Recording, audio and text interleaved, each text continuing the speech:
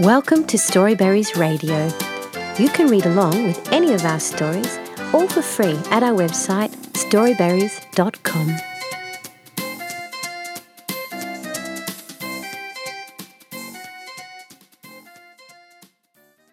The Stars in the Sky by Joseph Jacobs. Once on a time and twice on a time and all times together, as ever I heard tell of, there was a tiny lassie who would weep all day to have the stars in the sky to play with.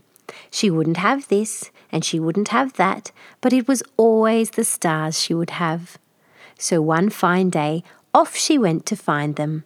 And she walked and she walked and she walked, till by and by she came to a mill dam. "Good e'en to ye," she says. "I'm seeking the stars in the sky to play with. Have you seen any?" "Oh, yes, my bonny lassie," said the mill dam. "They shine in my own face o' nights till I can't sleep for them. Jump in and perhaps you'll find one." So she jumped in and swam about and swam about and swam about, but ne'er one could she see. So she went on till she came to a brooklet. "Good e'en to ye, brooklet, brooklet," says she. "I'm seeking the stars in the sky to play with. Have you seen any?" "Yes, indeed, my bonny lassie," says the brooklet. "They glint on my banks at night. Paddle about and maybe you'll find one." So she paddled and she paddled and she paddled, but ne'er a one did she find. So on she went till she came to the good folk. "Good e'en to ye, good folk," says she. "I'm looking for the stars in the sky to play with. Have ye seen a one?" "Why, yes, my bonny lassie," said the good folk. "They shine on the grass here a night. Dance with us and maybe you'll find one." And she danced and she danced and she danced, but ne'er one did she see. So down she sate. I suppose she wept. "Oh dearie me," says she. "I've swam and I've paddled and I've danced, and if you'll not help me I shall never find the stars in the sky to play with."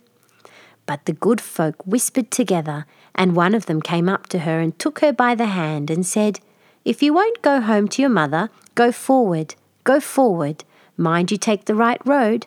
Ask 4 feet to carry you to no feet at all, and tell no feet at all to carry you to the stairs without steps, and if you can climb that—" "Oh, shall I be among the stars in the sky then?" cried the lassie. "If you'll not be, then you'll be elsewhere," said the good folk, and set to dancing again. So on she went again with a light heart, and by she came to a saddled horse, tied to a tree. "Good e'en to ye, beast," she said. "I'm seeking the stars in the sky to play with. Will you give me a lift, for all my bones are an-aching?" "Nay," said the horse, "I know naught of the stars in the sky, and I'm here to do the bidding of the good folk, and not my own will."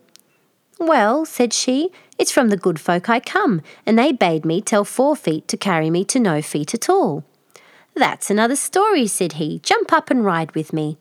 So they rode and they rode and they rode, till they got out of the forest and found themselves at the edge of the sea.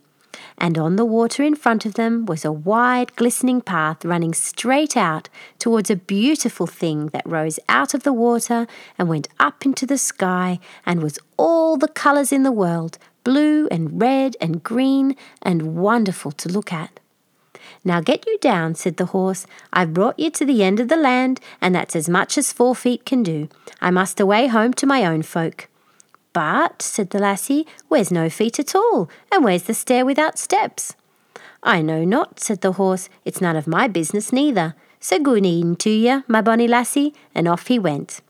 So the lassie stood still and looked at the water till a strange kind of fish came swimming up to her feet. "Good e'en to ye, big fish," she says. "I'm looking for the stars in the sky and for the stairs that climb up to them. Will you show me the way?"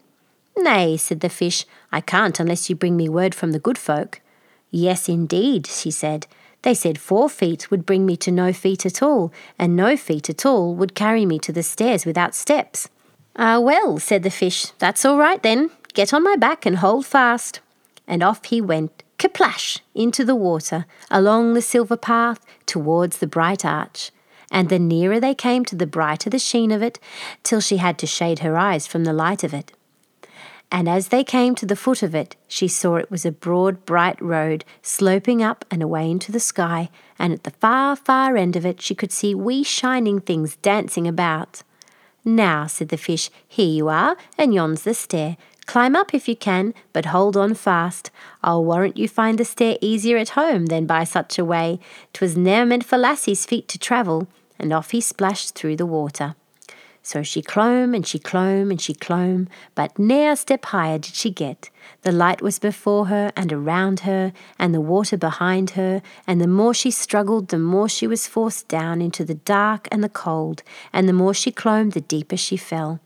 But she clomb and she clomb, till she got dizzy in the light, and shivered with the cold, and dazed with the fear, but still she clomb, till at last, quite dazed and silly like, she let clean go, and sank down, down, down.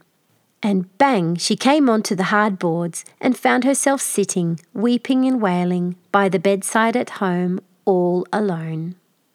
The end. Thank you for reading with Storyberries.com. Free stories for kids.